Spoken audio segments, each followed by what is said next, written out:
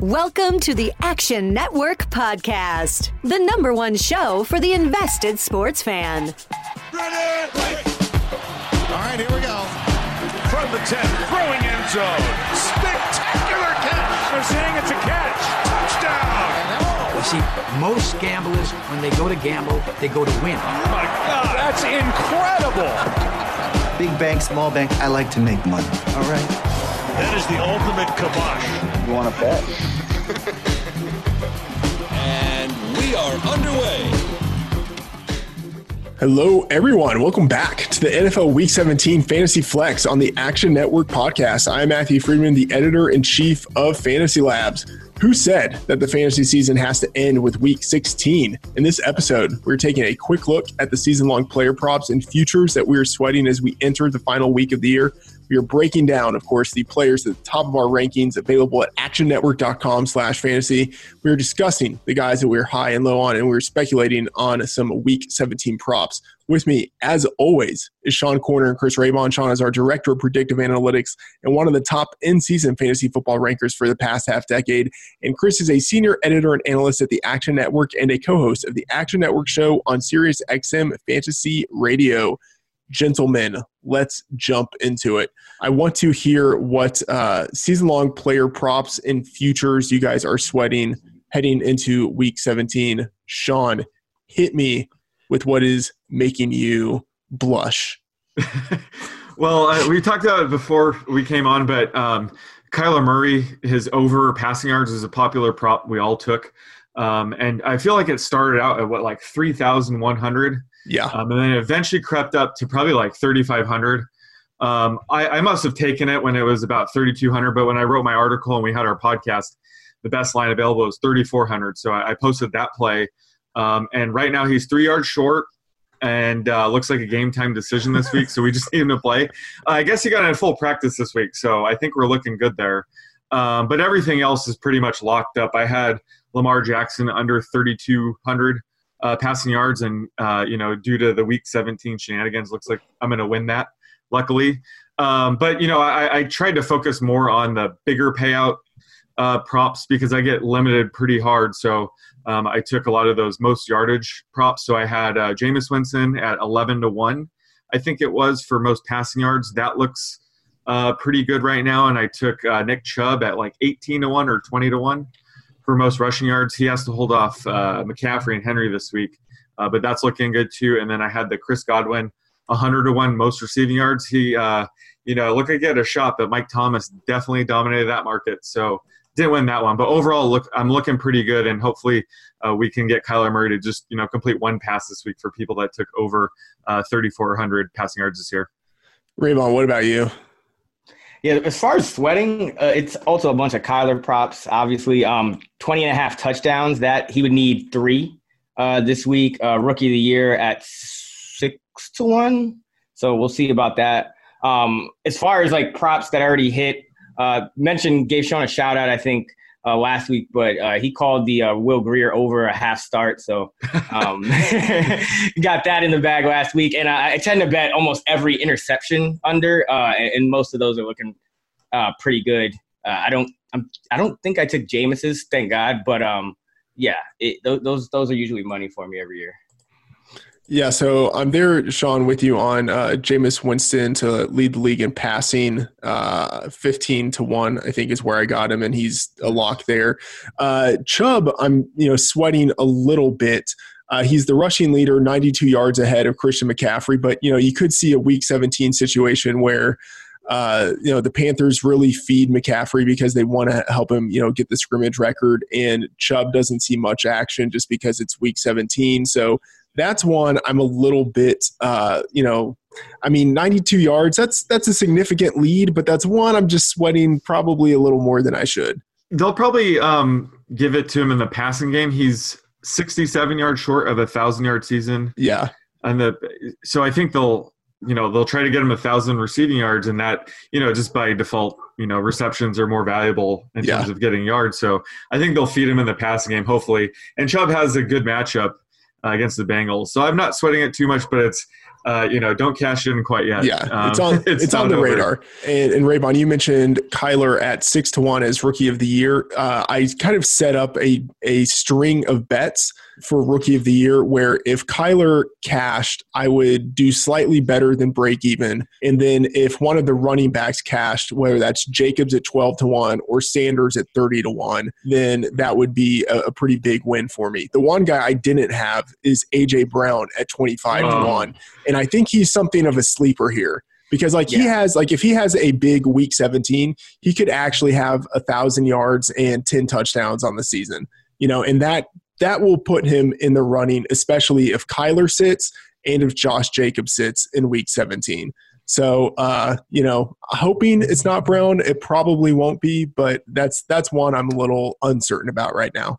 Yeah, he could have a big game and help lead them to the playoffs. Exactly. That's definitely in play. Yeah. And then, a touchdown, he'd have 8 touchdowns. That's going to be a close one. He has the rushing touchdown too. That's right. Yeah. That's right. Sanders is in kind of that same boat. If he has a big week 17, the Eagles go to the playoffs, the race is by no means done, which is kind of crazy entering week 17. Yeah, Sanders has looked the past couple of weeks, granted it's a small sample, but the past couple of weeks like the offensive Rookie of the Year, just based on what he's done. And if the Eagles do go to the playoffs and Sanders has a big game, him hitting at 30-1 would be really nice. And then one small, really minor one that's on the radar, Latavius Murray over 6 total touchdowns. He's at 6 right now. So I'm just hoping he finds the end zone. He finds the end zone this week. And then Brady, one more here. He's probably not going to get over 4,150, which would be the first time in a long time that he hasn't hit that mark. But he does have a good matchup against the Dolphins. He's at 3,836. If there is a game where he can sort of turn it back and throw for over 300 yards, it would maybe be this game. So that's one that's kind of on the radar, although I doubt we get there. Maybe I can set up a scenario you can hedge your bet there.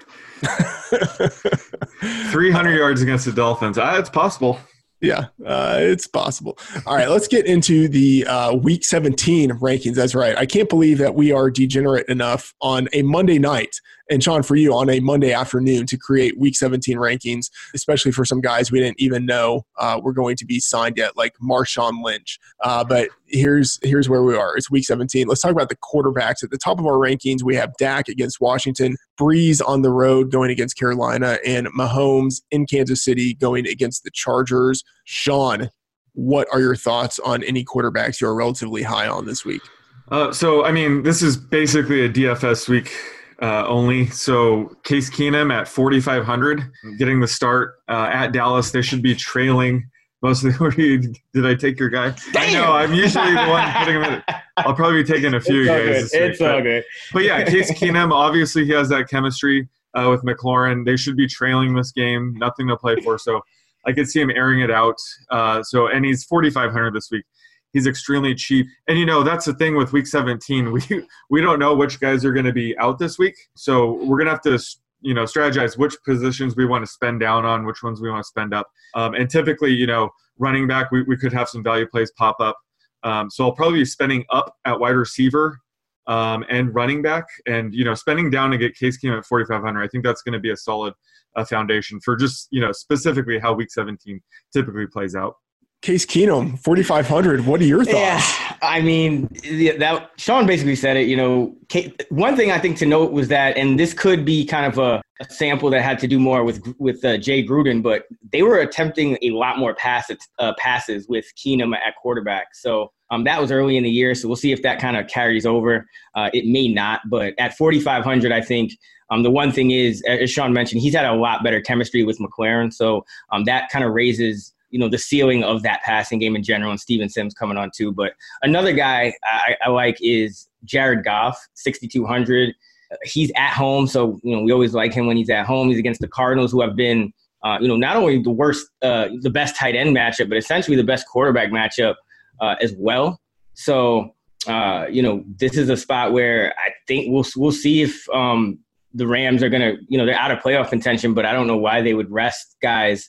And this would be kind of a spot where they could just, have it pretty easy and throw it around. And Tyler Higbee's playing well. They got all three receivers going. Maybe they'll try to get Brandon Cooks some stats. So I like Goff as long as we don't get any word that the Rams are going to do anything silly.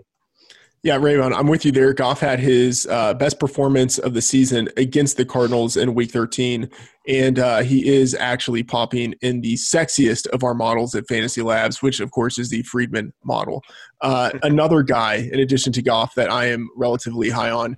And I'm kind of surprised you guys aren't higher on him in the rankings graded. It is early in the week, but Ryan Tannehill, this is a team in the Titans that actually has something to play for, and they're going against the Texans who, although, there's the report out there that they are planning to play to win, they have very little incentive to go all out, or limited incentive to go all out. So I like the matchup anyway. I don't have a lot of respect for the Texans secondary. And he's just playing at a top 5 level since he became the starter for the Titans. So I have him at number 6 right now. You guys have him at 9 or 10. I expect that you guys will bump him up in the rankings as the week progresses. But relatively high on Tannehill. Who is someone, Sean, that you are relatively low on? Besides Ryan Tannehill. Tannehill's a good call. I think Derrick Henry's return in my model, takes away some of his touchdown potential, but I love that call. Must-win game, great matchup. The guy I'm fading this week, and I'm not happy about it, or I don't feel great about it, is Ryan Fitzpatrick. He's pretty expensive despite the matchup. He's $5,800. He's at New England. The Patriots have to win. So I don't see them getting cute. I think they're going to try to shut down Fitzmagic. But, fading Fitzmagic has been a losing proposition all year long. But I think this is the week, it's going to be the time to fade him. So I'm going to fade him, and I'm going to expect him to go for, 300 yards and 3 touchdowns this week. But at 5,800, it's almost not even worth taking him. Despite the obvious, upside he carries. But just this Patriots team is going to be geared up to stop Fitzmagic. They don't really have to worry about the run game. Myles Gaskin looked pretty good last week, but I think he's going to be out this week. So they brought in, of course he is, Samaje Perine. So it just Bill Belichick doesn't have that much to worry about other than stopping Fitzpatrick. So I'm fading him this week. All right, more on Fitzpatrick in a little bit. That's what we call a tease. Raybon, who are you relatively low on? I think you got to start looking at some of the guys at the top of the salary with no motivation, and the guy that sticks out really is Deshaun Watson, because Bill O'Brien can say what he wants, but the bottom line is the Texans sometimes don't even show up when they are fully motivated, and in a spot where they're half motivated, maybe not at all motivated, depending on what happens earlier in the day. I think that, you could get in trouble playing Watson at 6,700, maybe in a tournament as if he's going to be super well owned. But I think the median for him has to be a little bit lower because he could get pulled.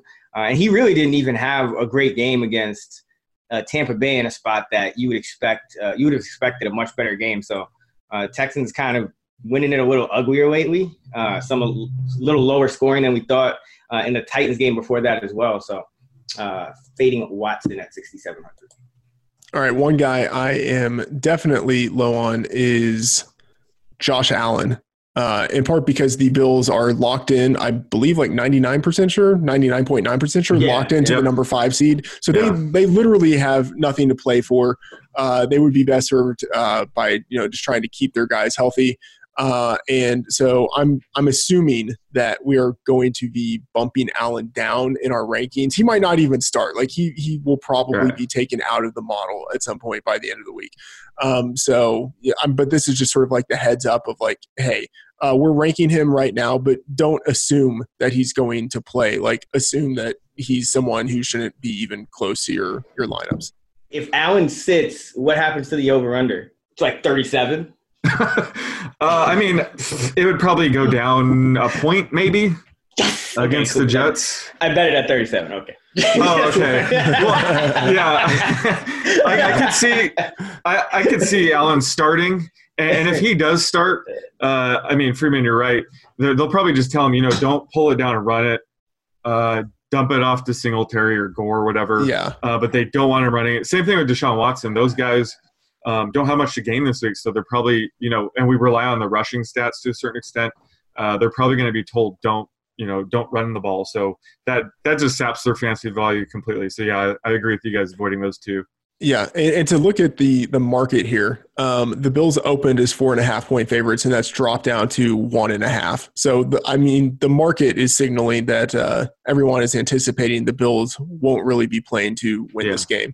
Let's talk about the quarterback prop for Week 17. By the way, everyone should check out the props tool that we have at Fantasy Labs. Going back to last season, the props with a bet quality of 10 have hit at a 60% win rate. Pretty good. Sean, give us the prop for Week 17. Yeah, so I mentioned earlier, this is the least confident prop of the week for me, so I need your guys' help. But it's Ryan Fitzpatrick's passing yards at New England. And I have it at 225.5. I'll take the over. I have it at 234, and I could just see him going full YOLO. And the fact that the Patriots are likely without two starting cornerbacks, I think is kind of significant. Jason McCourty pulled, re-aggravated his groin issue that he's been dealing with for half the season. So he's going to be out, I'm assuming. And then slot cornerback Jonathan Jones didn't play last week, and I think he's going to be out once again. So, they still have some good backup cornerbacks, but, down two starters is, I think, something to pay attention to. What do you have for his interception projection? A fun prop this week would be, what will be greater, Tom Brady rushing yards or Ryan Fitzpatrick interceptions? I've never seen an interception prop this high in my model. A projection, but it's at 1.7 right now. Over.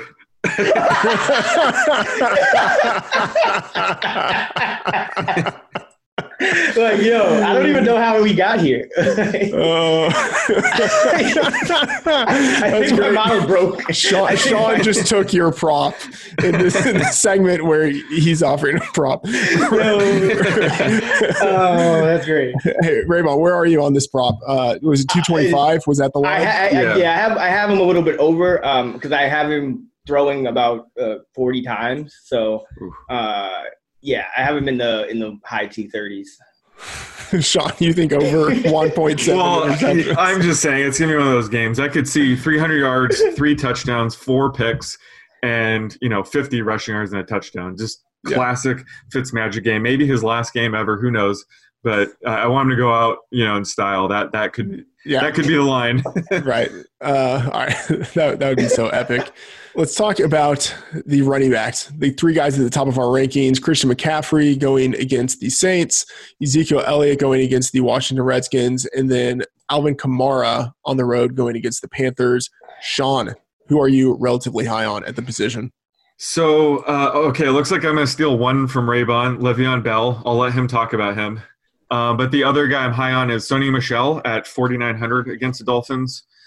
This is an ideal spot for a huge Sony Michel game. We really haven't seen them this year much, but, this is the time of year where they started to lean on him a ton, so I could see them doing it here. Rex Burkhead going off last week doesn't help, but that might lower Michel's ownership. I think he could be fairly owned despite the price. So I think 4,900, just taking Michel, hoping for, 1 to 2 goal line touchdowns and maybe, 20-plus carries. I'm willing to take that chance this week. So, I feel like it was last playoffs, I kept betting on Sony Michel to have the most yards for each round, and he did. So, I'm probably just kind of factoring that in too much. But this time of year, I'm going to jump back on the Sony Michel train. In the weekly betting guides that we put out at Action Network, I normally take the Dolphins. Whoever's playing against them, I take that blurb, and you can just recycle it week to week about how bad their linebackers are, and basically whoever's playing against them, they're running backs against the linebackers for the Dolphins. It's just a pleasure to recycle that blurb over and over again. So yeah, I'm with you there on Sony Michel. I think Burkhead could get in on the action, and James White, even you could him getting some work. Just all of the Patriots running backs. Yeah, because it says you bet the Dolphins plus 16.5. So Seems like 16 and a half. I mean, pretty close game there, Freem. I mean, that's anything in between 16 and a half and 0, right? It doesn't mean it has to be exactly. I didn't know this was an exact prop right here. All right, let's kick it to you, Raymond. Talk about Le'Veon Bell.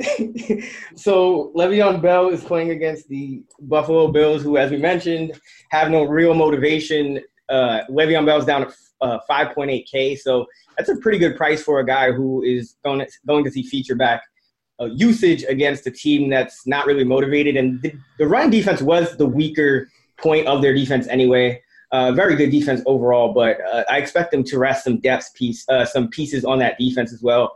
Perhaps Edmonds and some guys, that would kind of weaken the front. And, Le'Veon Bell also needs 252 yards for 1,000. So, hey, it might just feed him. Yeah, he also needs around 175 receiving yards to hit the receiving prop that he had entering the season. So, well, he's going to gun for that now. Yeah, keep our fingers crossed.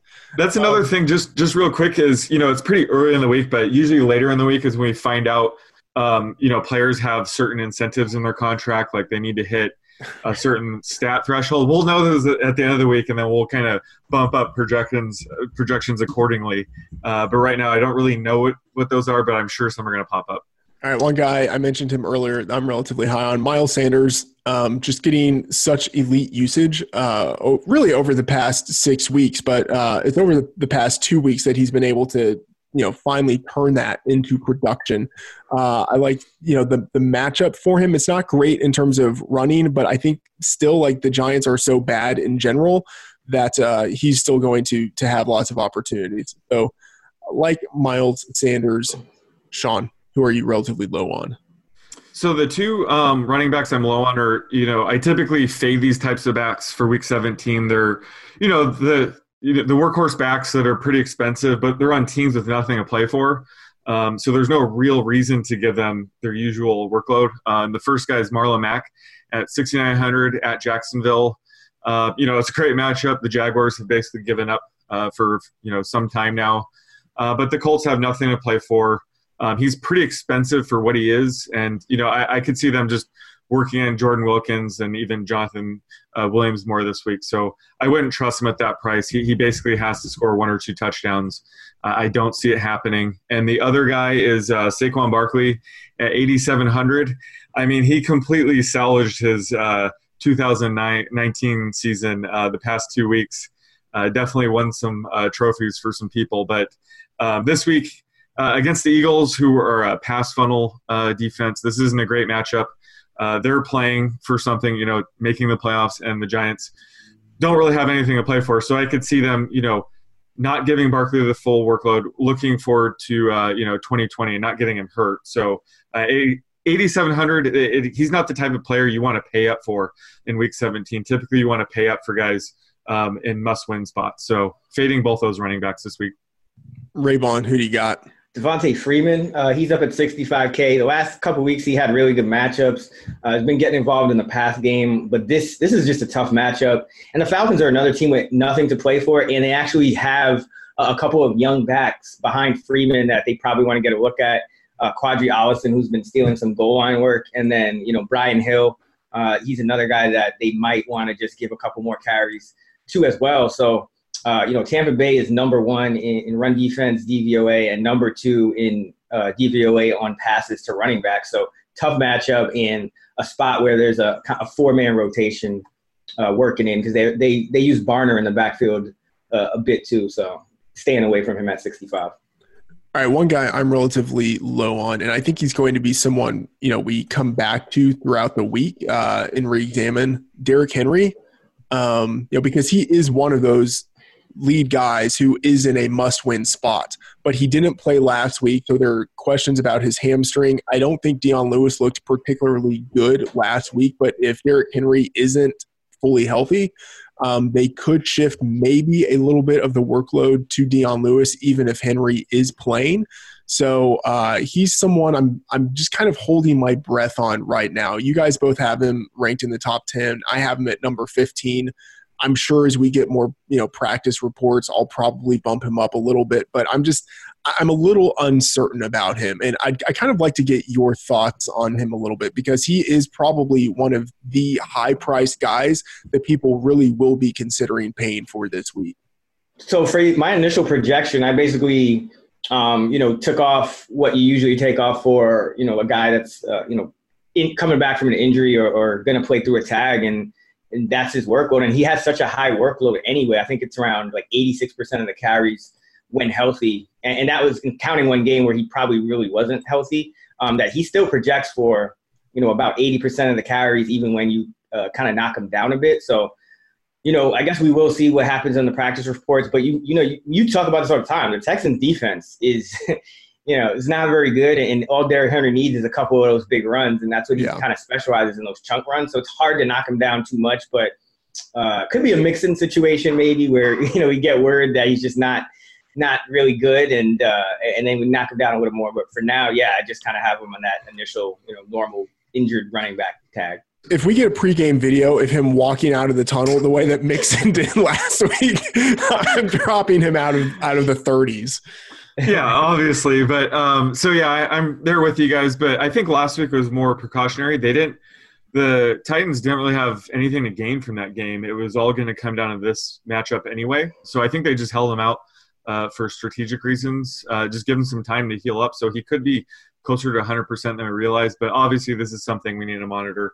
And a side like DK where it's, full point PPR, at 8,100, he's definitely too expensive. He usually has to score 1 or 2 touchdowns to hit that price in GPP. So, I'm with you guys.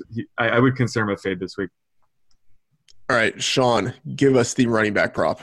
All right, so we have to do it, but Marshawn Lynch, total rushing yards only, at home against the 49ers. Must-win game. I honestly don't even know what line I have right now. I'm making up as I go along. We were joking around having different backs in the Seahawks backfield, and I guess I lucked out by getting Lynch and Turbin right. So I'm going to set the line at 40.5. Under. Yeah, okay. I'm going to go under as well, but I have it at 38.2. It's not as if I'm all that far from you, but that's just a wild guess, What do you guys have the carries at? 10.5 right now. See, I have them. I just split them 8-8-8 Wrench Homer Turbin. That's the difference. Oh. Yeah. I have him at 9. It's. Who really knows? But I think 8 sounds like a reasonable floor, considering who he is and who Travis Homer is. So, I think they're not going to want to overload him, but I think they did get him to use him. So right. Yeah. Yeah, no, that's fair. I just don't it's more so okay, him versus Turbin and Homer, and the fact that it's kind of like a Mike Boone situation too, where Homer caught 5-6 passes last week. If the Seahawks fall behind and they are underdogs against the 49ers, does Lynch get those pass down snaps? Probably not. So he's just probably not in the game. You know what I mean? So I'm being a little conservative there, but it's a wild guess, to be honest. Yeah. When was the last time Robert Turbin had an NFL touch? Oh, last year, I guess. Last year with I just Dallas remember, or something? the last time I remember him, he was just like a goal line vulture for Frank Gore or something. So yeah, I guess it's been a while. Yeah, I don't see him. Don't give carries for it. They got to give carries to somebody, right? Right, exactly. Yeah. Nick Bellore? Yeah, the fullback, right? He got a touchdown last week. He stole our Arizona tight end touchdown. It's like true, yeah. All right, let's talk about the wide receivers here. The guys at the top of the rankings: Michael Thomas at Carolina, Julio at Tampa Bay, and Hopkins versus Tennessee. Sean, I'm going to skip you and go to Raybon first because I don't want you to snipe him once again. Raybon, who are you relatively high on?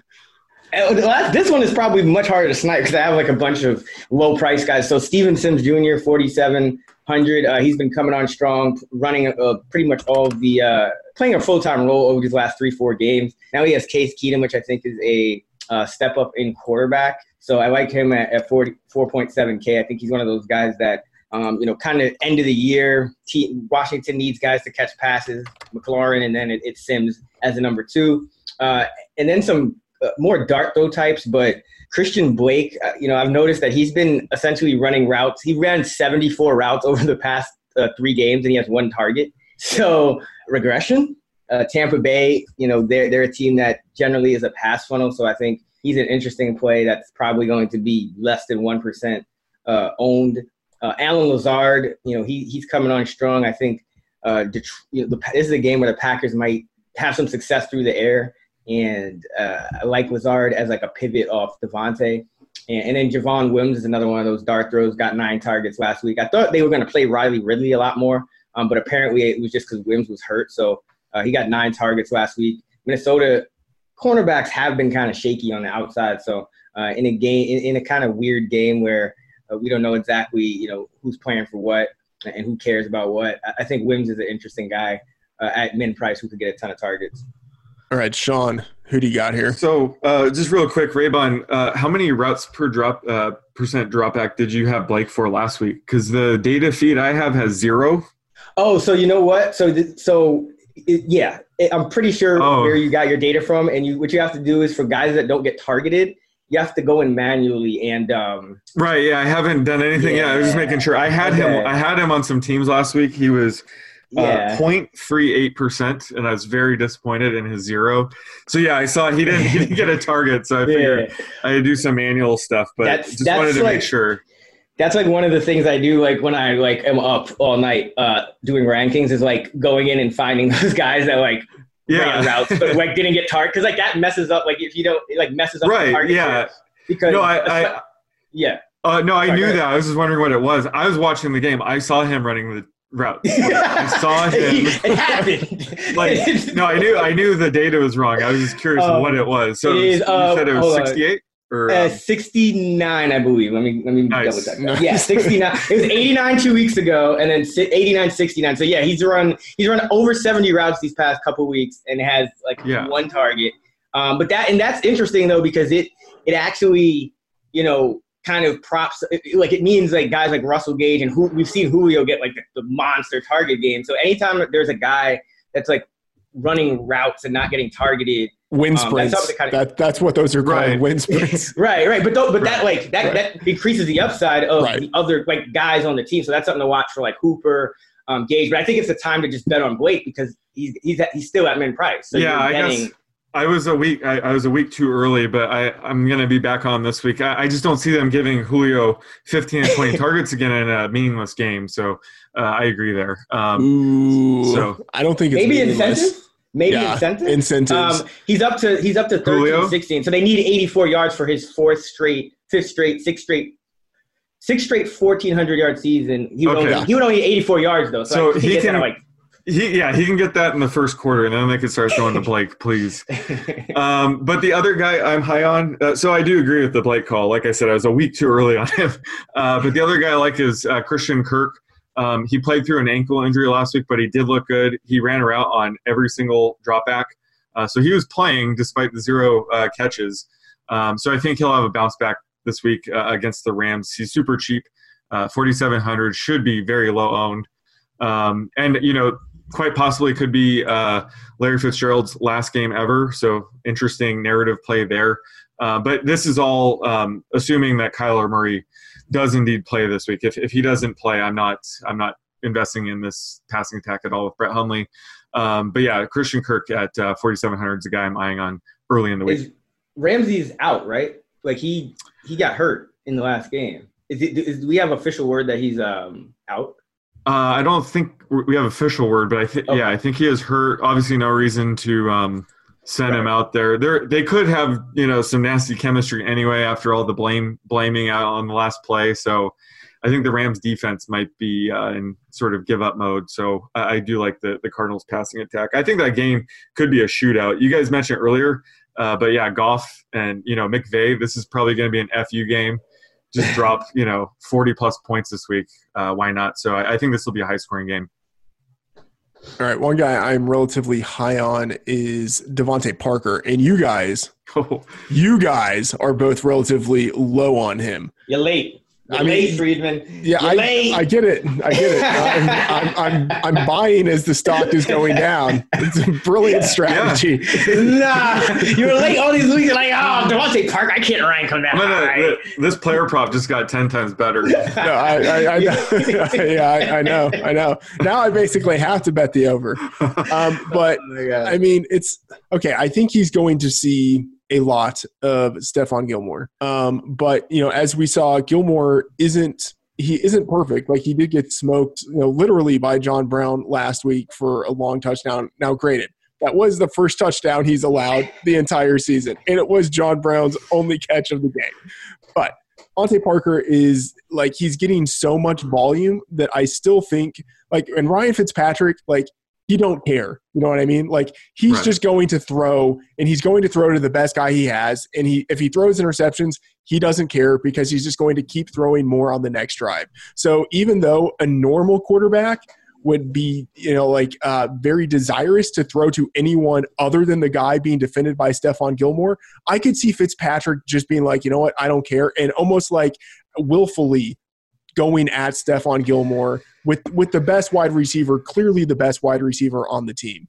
So, I could see a game in which Parker has like 20 scoreless yards, but I could also see a game in which he has like 100 yards and a touchdown. So I don't know. Like, I think putting him 18 is my sort of middle ground between that early in the week, knowing that I'm probably going to adjust him a little bit, but I don't know. There's just something about the matchup that, like, for a normal situation would scare me much more than it does for Week 17 with Ryan Fitzpatrick. Yeah, I do like that rationale, and people have to remember, if Fitzpatrick throws an interception to Gilmore, it's -2 points for Fitzpatrick, not Parker. So Parker will only see, positive points for, like you said, I could see Fitz just tempting fate and just attacking Gilmore, trying to get to Parker. So I do like that call, even though I'm fading him. You did give me reason to, have some shares. Because obviously, I think you're saying that just as the long con for setting up the prop that you give us a little bit. Look, I'm trying to get the prop right. I don't care about long cons. I'm trying to get his projection right because it's a tough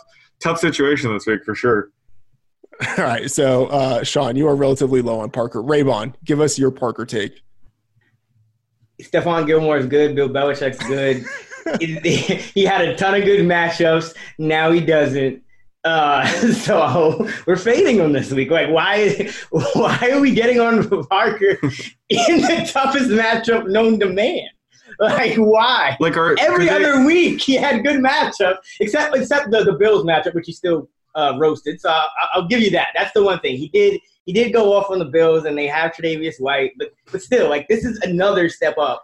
So I'm willing to bet that it's a below expectation game. Could you see them almost like triple teaming Parker? I mean, they have to worry about Gesicki, obviously, but I mean, they're probably okay with Albert Wilson getting 4-yard dump offs, right? I mean, yeah. Like, I think the thing about like that John Brown touchdown on Gilmore was it's kind of the same reason Gilmore doesn't cover Tyreek Hill when they match up anymore. Like, he's just the one thing that could kind of beat him are those stupid fast guys because he's a little bit, bigger guy. But I think Parker is right in his wheelhouse of guys that he could shut down. So, yeah, I think Wilson's probably a good call if you're looking for a guy that would, like, see an uptick, like kind of like the Cole Beasley game last week. Like, I think it would be a guy like Wilson. All right. I mean, I can buy that. I respect it. Like, when Parker has a horribly disappointing game, I'm not going to be surprised. But hey, like you told me on the radio, Friedman, what about the last 4 years? 5 years? That was you. That was your words. I know. That was a while ago. It's like, we talked about that was last week. I know. Yeah. All right. The guy I'm relatively low on. I mean, I feel like it almost doesn't need explanation. T.Y. Hilton, he's been plagued by injuries all year. He has nothing to play for. I think he's going to have a relatively run-heavy game script. It's not as if this matchup is nearly as daunting as it used to be, but he still is going to see, I expect, shadow coverage from A.J. Bouye. So just I think a situation to avoid with him in general. And then, just kind of throw away here, DJ Moore. I'm kind of skeptical that he's even going to play given he's in the concussion protocol.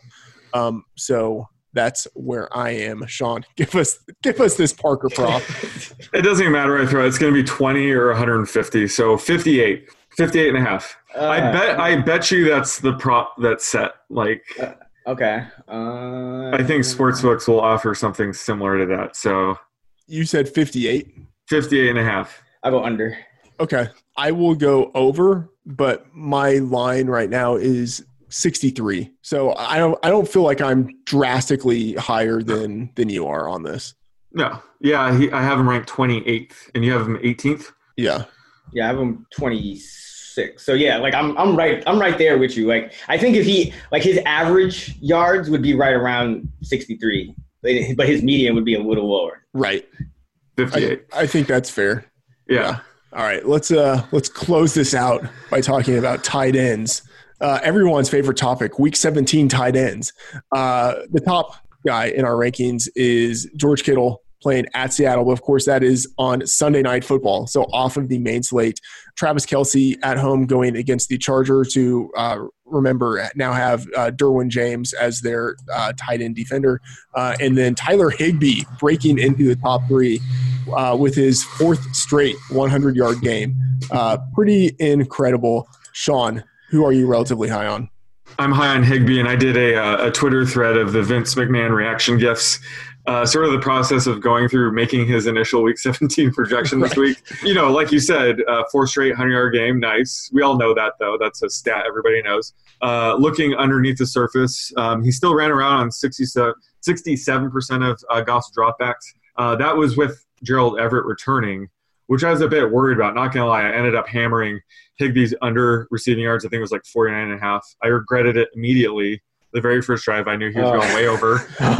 Gerald Everett immediately regret this. Gerald Everett's played 6% of the snaps, so obviously, they're all in on Higbee right now. And then I saw his matchup. He's playing the Cardinals this week, so I fell out of my chair when I saw that. So I'm going to have all the Higbee, and he's only 5,600, I think. He's the third or fourth most expensive tight end, and that's I think who's not on the slate. It's just Kittle and Hollister, so pretty good tight ends on the slate. So he's too cheap. I'm all in on Higbee. I can't wait to do the player prop later because I really don't know if I could set the line high enough for him with the Cardinals matchup against tight ends as well.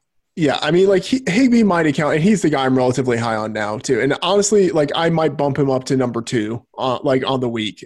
Just kind of depending on what happens with Ertz. Ertz, yeah. And then also, I mean, Kelce has a tough matchup. Kelce is matchup proof, but I mean, Derwin James is not a guy to be messed with as a tight end defender. So I don't know. I'm relatively high on Higbee. I'm there with you, and he might. He could account for 40% of the fantasy points that Jared Goff gets this week. It could be an unreal number. So yeah, I'm there with you. Raymond, who do you like? Besides Higbee, Hunter Henry, I think he's kind of getting a little forgotten here. I know he's had some dud games, but he's down to 4,500 going against the Chiefs, who have been kind of a defense that funnels the ball inside. So I like Hunter Henry in this matchup. Dallas Goedert, he's another one. Now, it would obviously be better if Ertz were not to give it a go, but I think even if he does, Goddard has been, these last 10 or so games, he's been up around 17, 18% of the targets.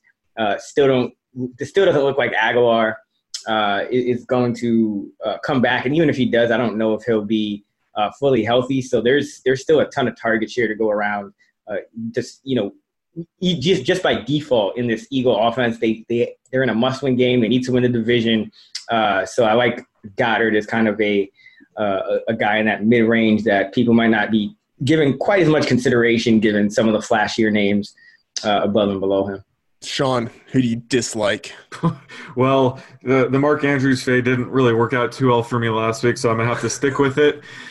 He's 6,500, so he's $1K more expensive than Tyler Higbee. They have nothing to play for. In last week's game, Ingram got hurt, and then the very next play, Lamar Jackson got hurt, he was limping around, and then Mark Andrews was limping around. So I could see if Andrews does play this week, I can't anticipate him playing the full game, especially, in a meaningless game where they're benching Lamar. So at 6,500, I mean, if there were a tight end that could hit value at that in 20% of the snaps, it's Mark Andrews. But I'm going to go against him again this week. I'm projecting him tight end 10 or 12 initially. So the second most expensive tight end, no thank you, I'll pass. And hopefully I don't get burned for the second straight week in a row by him. Yeah, I'm there with you. Raybon is too. Yeah, I honestly, for Baltimore, I kind of just split up their usage equally at this point. I don't think he's even going to play his normal expectation of snaps, and I don't think he would have that same upside with RG3, to just score, right. 2 touchdowns on 3 targets. I can still people chasing some points though, and he'll be over-owned no matter what. So, yeah. Raybon, who do you dislike? So Kyle Rudolph, he's just been a complete non-factor without Adam Thielen in the lineup, and that's even with Thielen not being as productive. But Irv Smith has been running more routes than Rudolph. So and Rudolph had kind of the streak going a few weeks ago where he was scoring touchdowns almost every game. But obviously, as most guys who are dependent on touchdowns do, when they kind of when those dry up, there's nothing really there. So Rudolph is the guy that I am low on. All right, and the guy I am low on is Jack Doyle. Kind of similar perspective on him as the one that you have on Kyle Rudolph. Just a guy who is not really involved in what they're doing in the offense, not getting many targets. And with this game, even though it's a great matchup, the Jags are 31st in pass defense DVOA against tight ends. So, you look at that and it looks like a good situation for him. But I just, end of season, there's no need to play him. And I expect a run-heavy game script for the Colts. So a full fade for me on Jack Doyle. Sean, give us the much-anticipated Tyler Higbee prop. So I have the line set at 69.5 receiving yards. I mean, I'll take the under. Good luck with that. I know. Yeah, that line is definitely Kittle, Kelsey range for sure, but I think he's earned it by now. I have him at 67. I don't feel good about taking his under, but yeah, I'll hope for a 67 with 3 touchdowns. So there you go. Yeah, I mean, yeah, I don't know. I mean, the value seeking, regression focused part of me is no, I will never give that number for a guy who's been on a run for just 4 weeks. You know what I mean? Right. A man's got to have his principles, and this is where I draw my line. I bet sportsbooks offer 63.5, 64.5. I bet they'll go that high, and I don't think it's high enough. Yeah, it's fair. I mean, he seems like a guy who's taking over. It's just I don't know. It feels high more than the calculation of it is high. You guys are in friends and family leagues, and I've always felt that no championship game should ever go into week 17, but you never want to waste a week of the NFL season. Have you guys been in a league that does anything smart with week 17?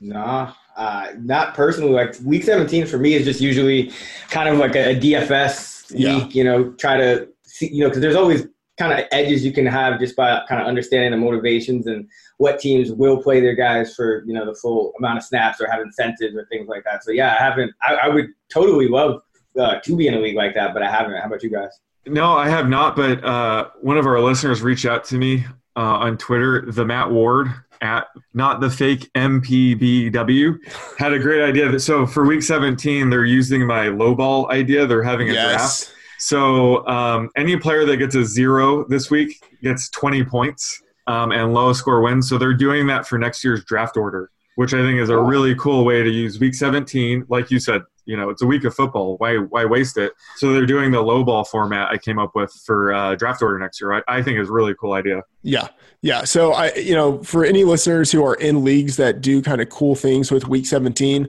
hit me up on Twitter. I would love to hear what that is, because I think there's the opportunity for an interesting format, something that kind of builds on the season. Doesn't replace the championship week, but kind of celebrates the season that was and can sort of launch you into the next season.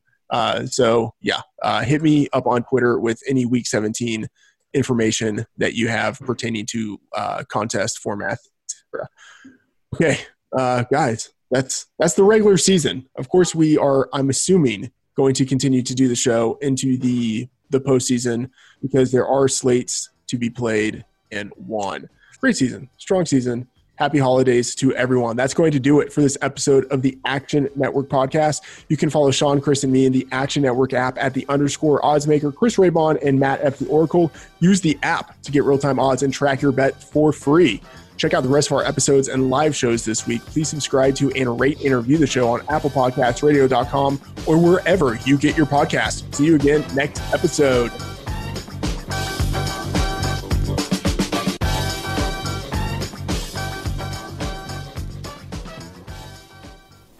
We're finished talking.